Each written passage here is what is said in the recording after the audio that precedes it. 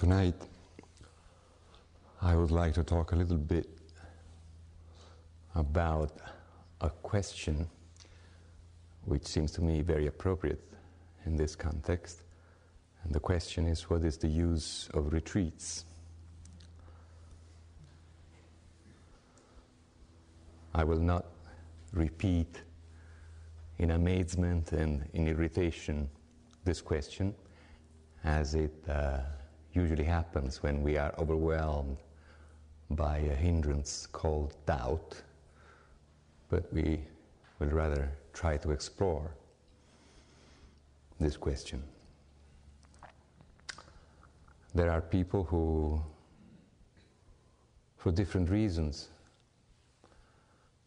fall out of retreats, drop retreats after doing one retreat or maybe more.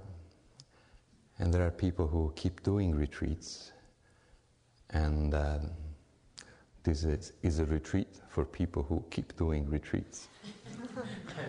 So we should ask, what's the use of retreats for people who keep doing retreats?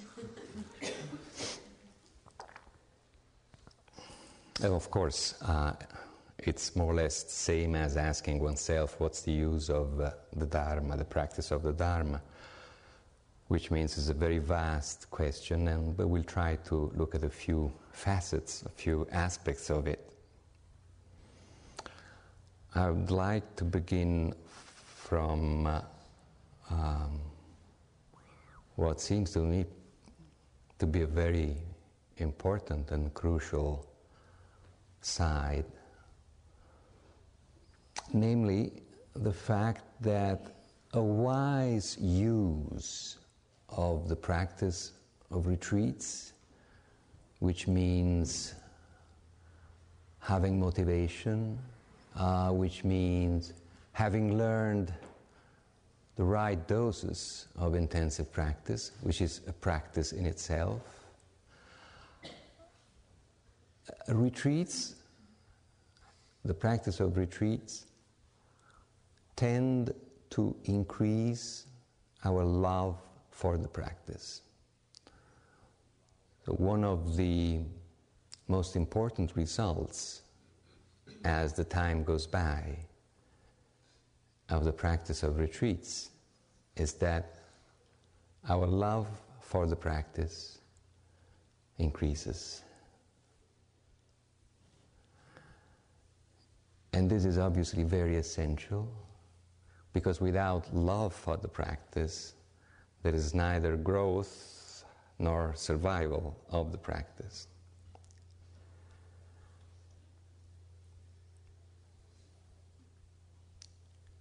I'm not talking about curiosity for the practice, which has a place, but we are talking about something deeper, which doesn't come overnight,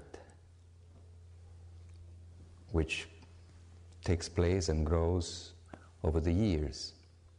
Therefore, we are not talking about honeymoon with the practice, which is often followed, not always, but often followed by strong ambivalence, at least, towards the practice. And we're not talking about attachment to the practice, which is not love for the practice. Attachment implying fear and ambition. So, love for the practice is a somehow more mature dimension.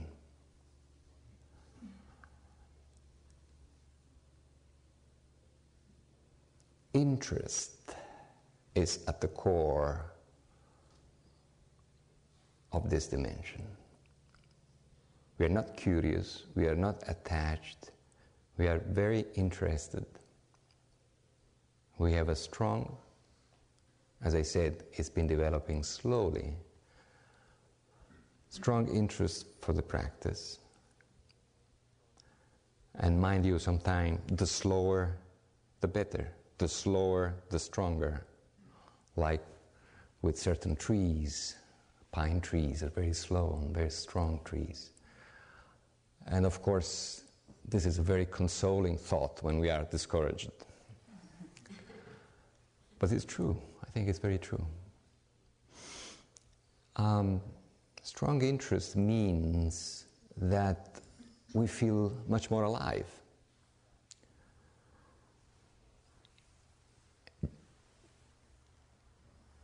If we think of it, we spend so much of our lives looking for interesting things, interesting situations, interesting jobs, interesting places, interesting people. Because interest means more life. So we are rightly interested in interest.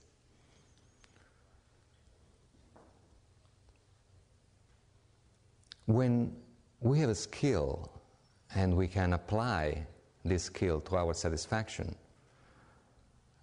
there is joy, there is satisfaction in our lives. So the same with the practice. It's an interest, it's something we can apply to our satisfaction. However, practice is not a specific skill. I mean, if I like music, it takes a certain time, place, instrument to be able to relate to this skill or inclination of mine. But if our practice has roots, then more and more it tends to be all-pervasive. So it doesn't need a specific time, specific place. And this is quite enormous, because it implies that we have a strong potential to go beyond duality, to go beyond separation. Suppose we have a strong inclination for music or for carpentry. Whenever we are away from the possibility for music or for carpentry, there is some form of suffering because there is separation. We are here and our beloved whatever is there. And we are looking forward. We can't wait. See, all forms of suffering. But if we have something, the practice, which can be applied everywhere and at any time, this is a very different situation, a very different skill, a very different interest. More and more, it tends to make us one, rather than being separated from something that we like. So in certain respects, practice is like another skill. You have to train, you're here to train, to develop that skill. It takes time, we have to study, we need teachers. It's like another skill, like another discipline. But in other important respects, it's totally different from other skills, because it makes for unity. It's all-pervasive. I don't know of another skill which could be defined as totally all-pervasive. So practice is very ordinary and very, very special at the same time.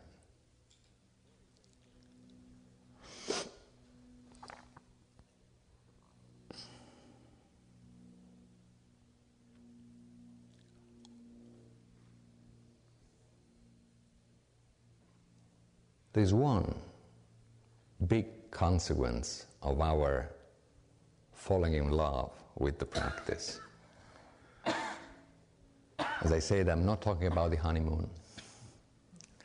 So our mature falling in love for the practice has another consequence, that we start conceiving divorcing finally from the kilesas once we fall in love with the practice.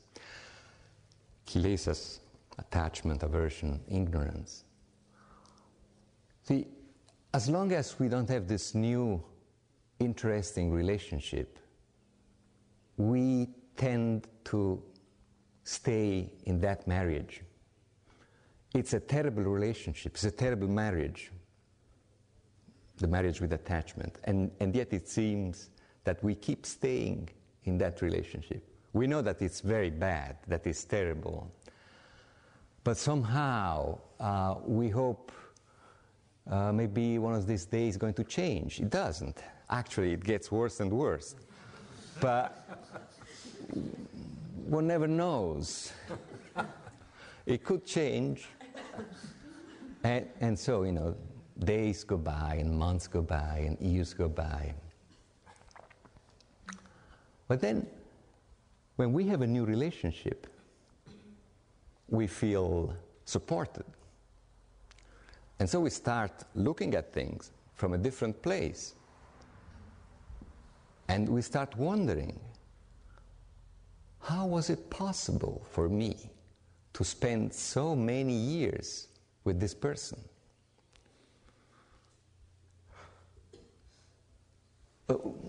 Dimly, we knew it already, but we didn't have the courage, we didn't have the capacity for decision. Decision literally, etymologically means to cut.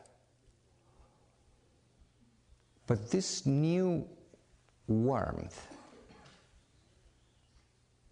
love for the practice means warmth. This new presence in our lives enables us to see our situation much better and to begin dropping our connection deeply charged with suffering, with attachment, aversion, and ignorance. But it takes being supported, being nourished by this new warmth. See, this is why love for the practice has a reassuring effect, a very specific reassuring effect. It doesn't mean that we are high all the time. We go up and down. And sometimes we even forget that we love the practice. But since trust is a constituent element of love, we know that it can go under the water and then it'll come back. And we feel reassured when there is a person in our lives whom we love and who loves us seriously, truly. We feel very reassured. We can face so many things having this quality of warmth and support in our lives. But this is why love for the practice is such an important thing. And this is why retreats can be such a precious thing, because they nourish this major source of reassurance, of serenity, of strength in our lives, the love for the practice.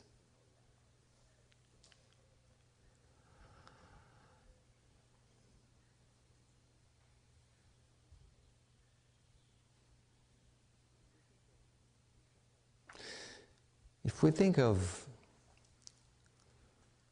the connection between retreats and this long-term effect,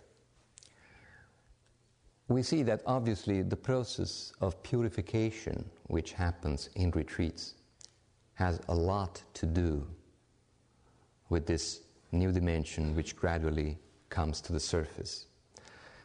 See, the idea behind retreats is exactly the same idea which is behind the invention, so to speak, of monastic life. Retreat, an intensive retreat, is a short-term monastery, it's a short-term monastic life. Monastic life means protection and guidance, protection from the world and guidance into ourselves. That's what it's meant for.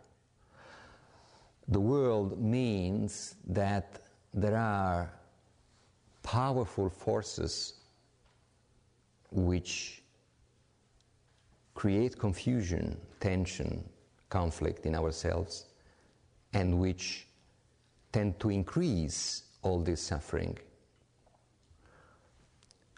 Practically, suppose this is not infrequent.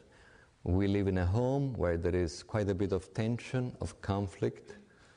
Maybe there is often a hectic life going on. Then from this home, through many traffic jams, we go to our workplace, and there is tension and conflict and something hectic going on there. And then from there we go to some entertainment where more or less tension, conflict and violence. How would we expect to take care of ourselves with this diet, day in, day out? So, human mind invented monastic life and retreats to protect ourselves wisely, to take care of ourselves, because would not be realistic, would just be naive or presumptuous, thinking that all this is just a challenge. You know, I can grow just using all this input to grow up. We need a base. We need a basic strength in order to be able, maybe, to do that. So we simplify our life. We use rules, schedule, so that we simplify our life. We make our life deliberately simple. And we keep company with like-minded people, which is a big support. So simplification and affinity as being the key of monastic or retreat life. And all this help a process of purification, of subsiding of the inner confusion, and more transparency.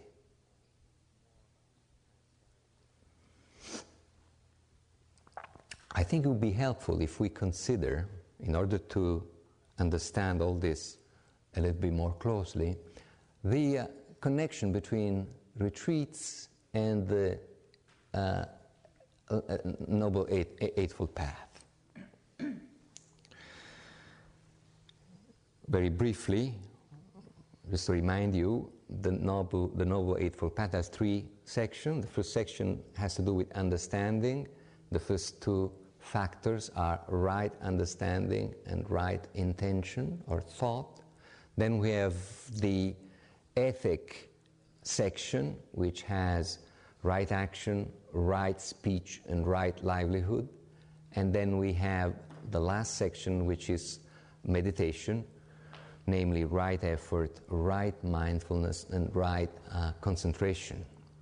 Now, this is not a linear process, but rather a circle or a spiral, because we have to start with some understanding, like a little suspicion that there is suffering and a way of transcending suffering, which nourishes the intention to work, the right intention, which brings us to a more intense or a higher moral sensitivity, which in turn helps meditation, which help understanding, and on and on.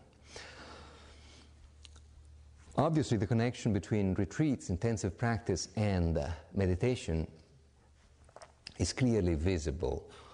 I would only add, we spend the whole day trying to be mindful and trying to get concentration. The only remark I would like to add has to do, again, with love of the practice, with love for the practice, and right effort.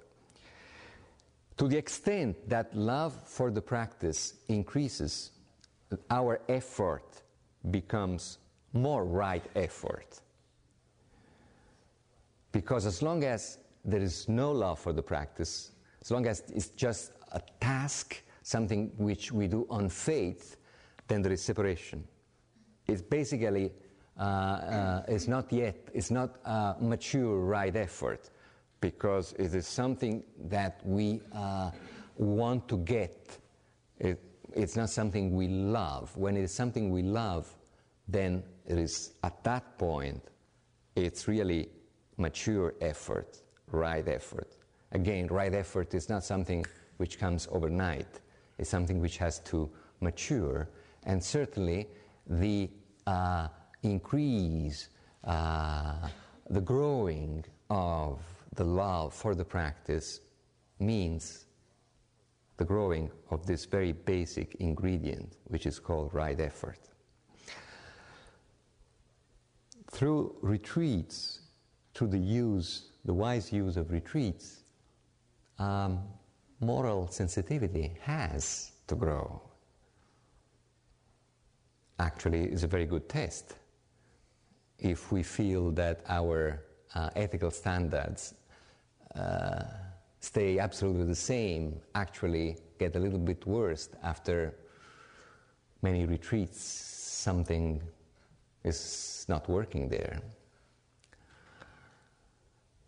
But if you are practicing correctly, then this kind of sensitivity deepens.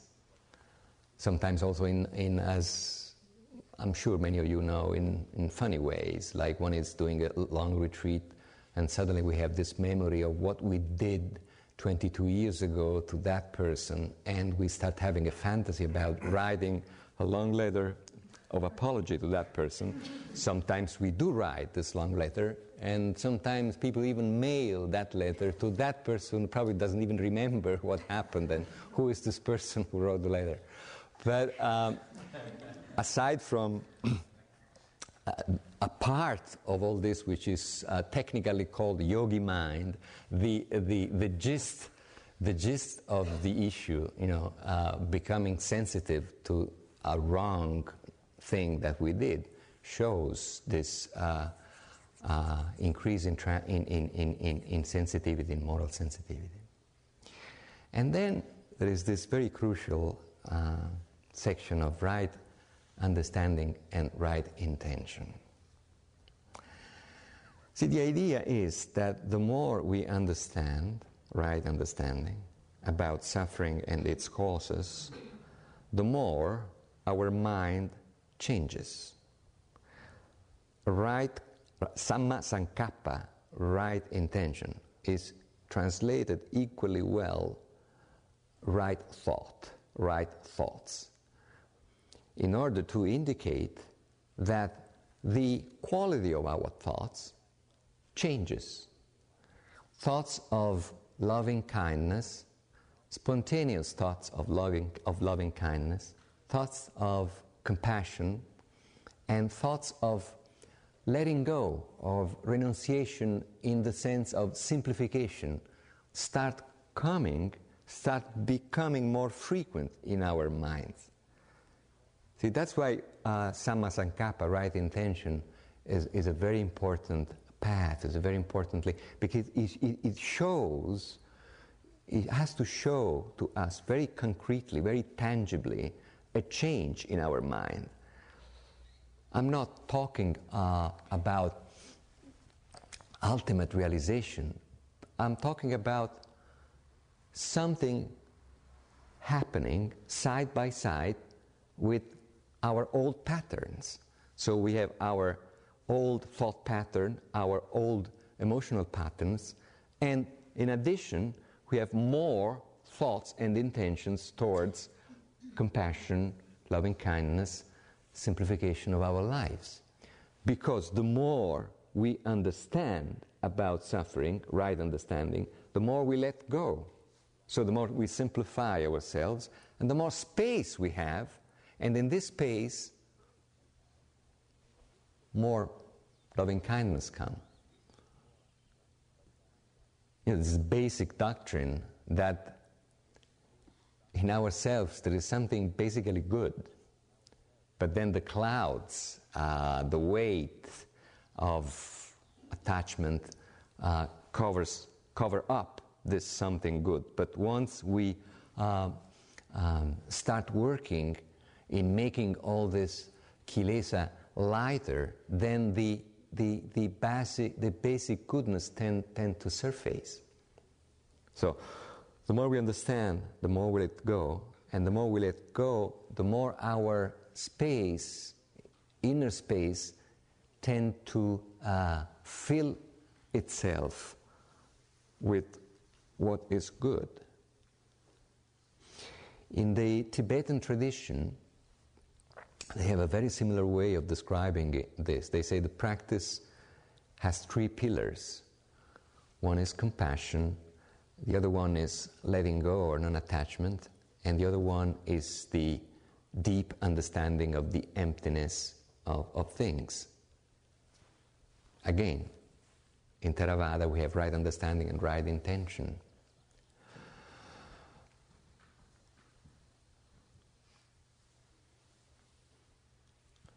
Now, love for the practice, although this is not specifically stated, it's obviously a part of right intention. And it's very akin to loving kindness, to compassion. It's a form, if we think of it, of generosity. We give ourselves to something which is not selfishly qualified.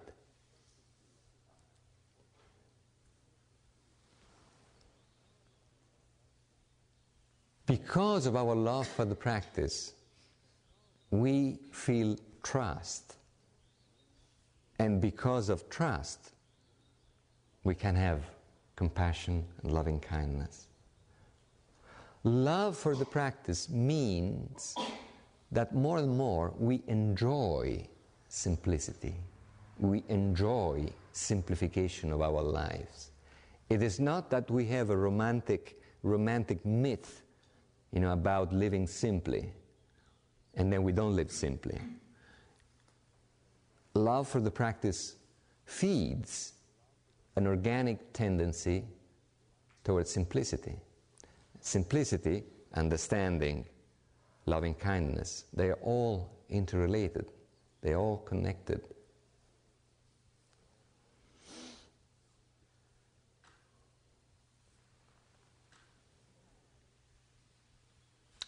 There are ways of right understanding, which it seems to me as quite specific of too intensive practice, quite specific of retreats. One thing I'd like to call transparency. I'll give you an example. We read something, we read a remark about the Dharma, or maybe a doctrine, a dharmic doctrine, and we understand, we agree, and it doesn't open up new vistas. It just passes through. Same, maybe we go to a meditation evening class and we hear something about the Dharma, and okay, we agree, and that's it.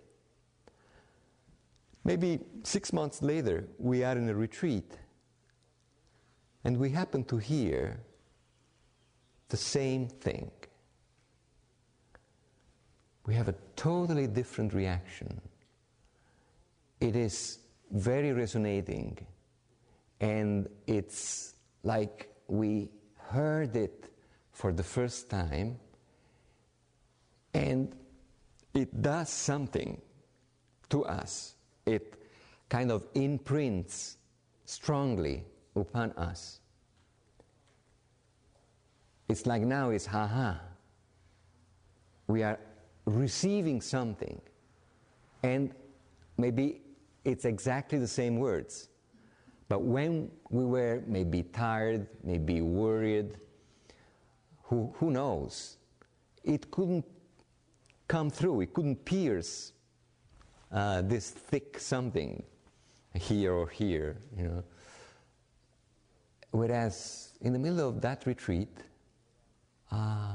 just came down very smoothly and nourishing our heart, enriching us. And we understand very clearly that we owe this to the clarity and the intensity of the practice.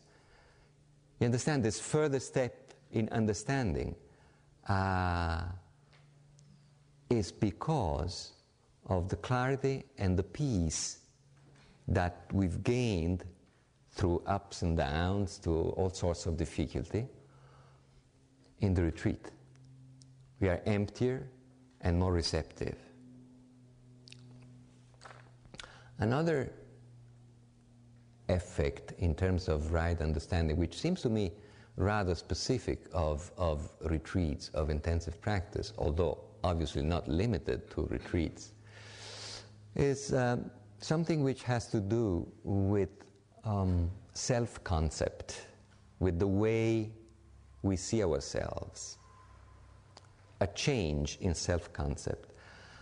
Sometimes it can come like a big flash, and more often is a gradual thing, is a chain maybe of small flashes. In other words, we come more and more to understand, I mean, this can happen to some people, and in a different version can happen to other people. We come to understand that for years we have lived as though we knew what it was all about. For years we have deluded ourselves, thinking that more or less we knew. For years we realized that we have had some big presumption, big arrogance, maybe not even consciously. And because of this, we've been on the surface of things, and we've suffered because of this. See, I'm not talking about ourselves judging ourselves. Oh, I've been bad for so many years. This would be just one more problem.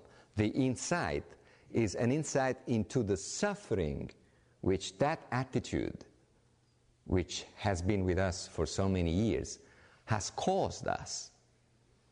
That taking so many things for granted about ourselves, about our people, how much harmful that attitude has been, and how much suffering has come from that attitude. Basically, we realized that we've been drifting along, and while drifting along, we thought that we were driving, in a very good direction, and that was a total delusion. It can be unpleasant at first, realizing to some extent something along these lines, but it's just the first moment, because afterwards it's good, it's true, it's good, helps us to reorient our life. Again, I'm talking about an insight. I'm not talking about a new judgment about ourselves. That is not helping at all. As a matter of fact, this is one more change in self-concept which can come through the practice, more specifically through intensive practice. This is another thing. The insight is that the constant judging ourselves is a major source of suffering. Major. Is a way of solidifying ourselves, of reifying ourselves, and separating ourselves from the rest of life. We think there is a huge difference between praising ourselves and blaming ourselves, Our self-righteous part thinks that blaming ourselves is very virtuous and praising ourselves is bad. In the light of wisdom, they're exactly the same thing. We just puff ourselves up, make a ball, and separate this ball from the rest of the life and suffer because of that. But see, judging, devaluing, blaming ourselves, and a meditation retreat is a spectacular way of having an experience of this intense and ongoing activity that we have. Judging ourselves is a way of producing an untold amount of suffering. But because of our conditioning, because of our training, we are usually only dimly aware of the consequences of the judging which are caused by this activity. Also because sometimes, maybe often, it's very subtle. See, if we've been meditating for a while, we become relatively skillful in spotting gross ways of judging ourselves. And we start dropping that. But there are many, many ways, and there are many subtle ways of comparing and judging. So many subtle ways of infusing poison into our minds and hearts. Now, when we start realizing that this is just a way of producing suffering, a way of creating, of fabricating ego, that's a very precious moment. Although usually it's not just one big flash. So right understanding, moments of right understanding connected to intensive practice, moments of right understanding supported by our love for the practice. Just imagine how essential it is to have this love for the practice when we have insights which at least at first are not so pleasant. Love for the practice is something which helps counteracting the discouragement which comes.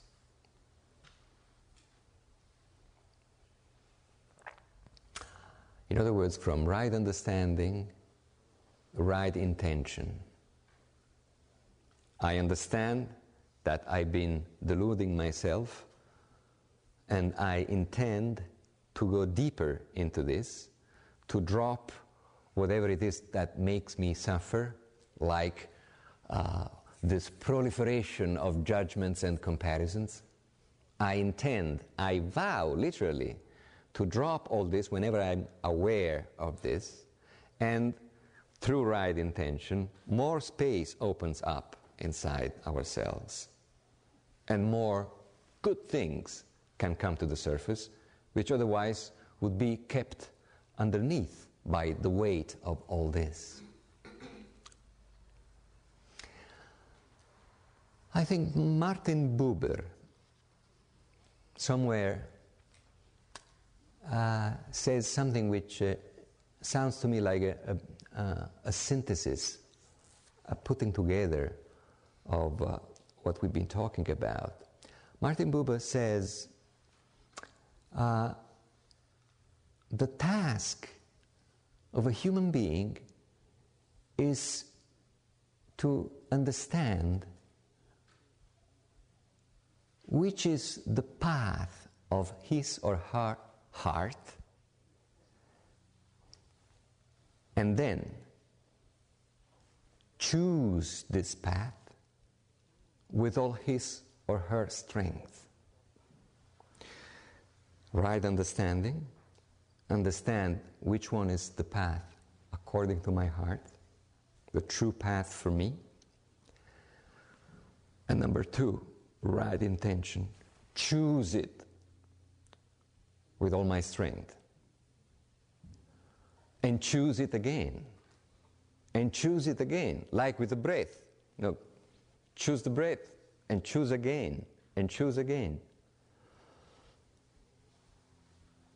It's the same. And choosing implies a certain amount of freedom. Implies a certain amount of right effort, because if it is compulsive, it's not a choice, it's not right effort, it's not liberating. Now, right effort is liberating, wrong effort is not. Right effort has to do with choosing, has to do with space, and has to do with responsibility. So understanding what is our path, and then choosing it and choosing it again is an act of deep responsibility. But the difference now is that there is the joy of responsibility as opposed to fear of responsibility, which maybe it's been a big burden for so many years in our life, because we didn't have much understanding, and therefore we didn't have much freedom. But as soon as there is a little bit of freedom, then we are free to choose what is good. One of the key words in this tradition is kusala. Kusala means good, means what helps, what serves us.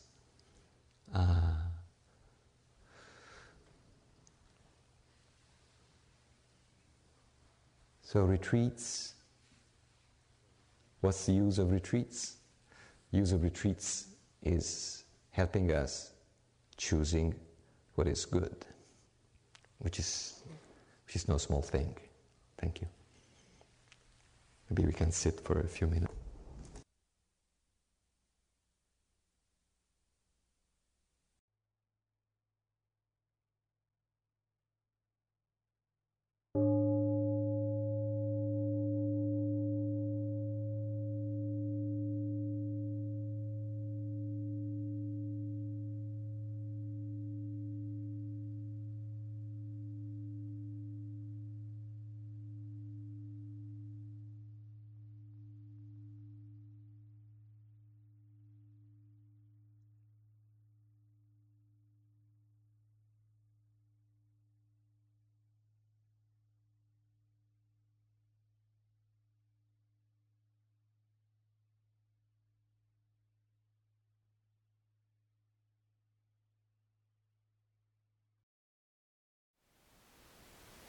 Thank you for listening.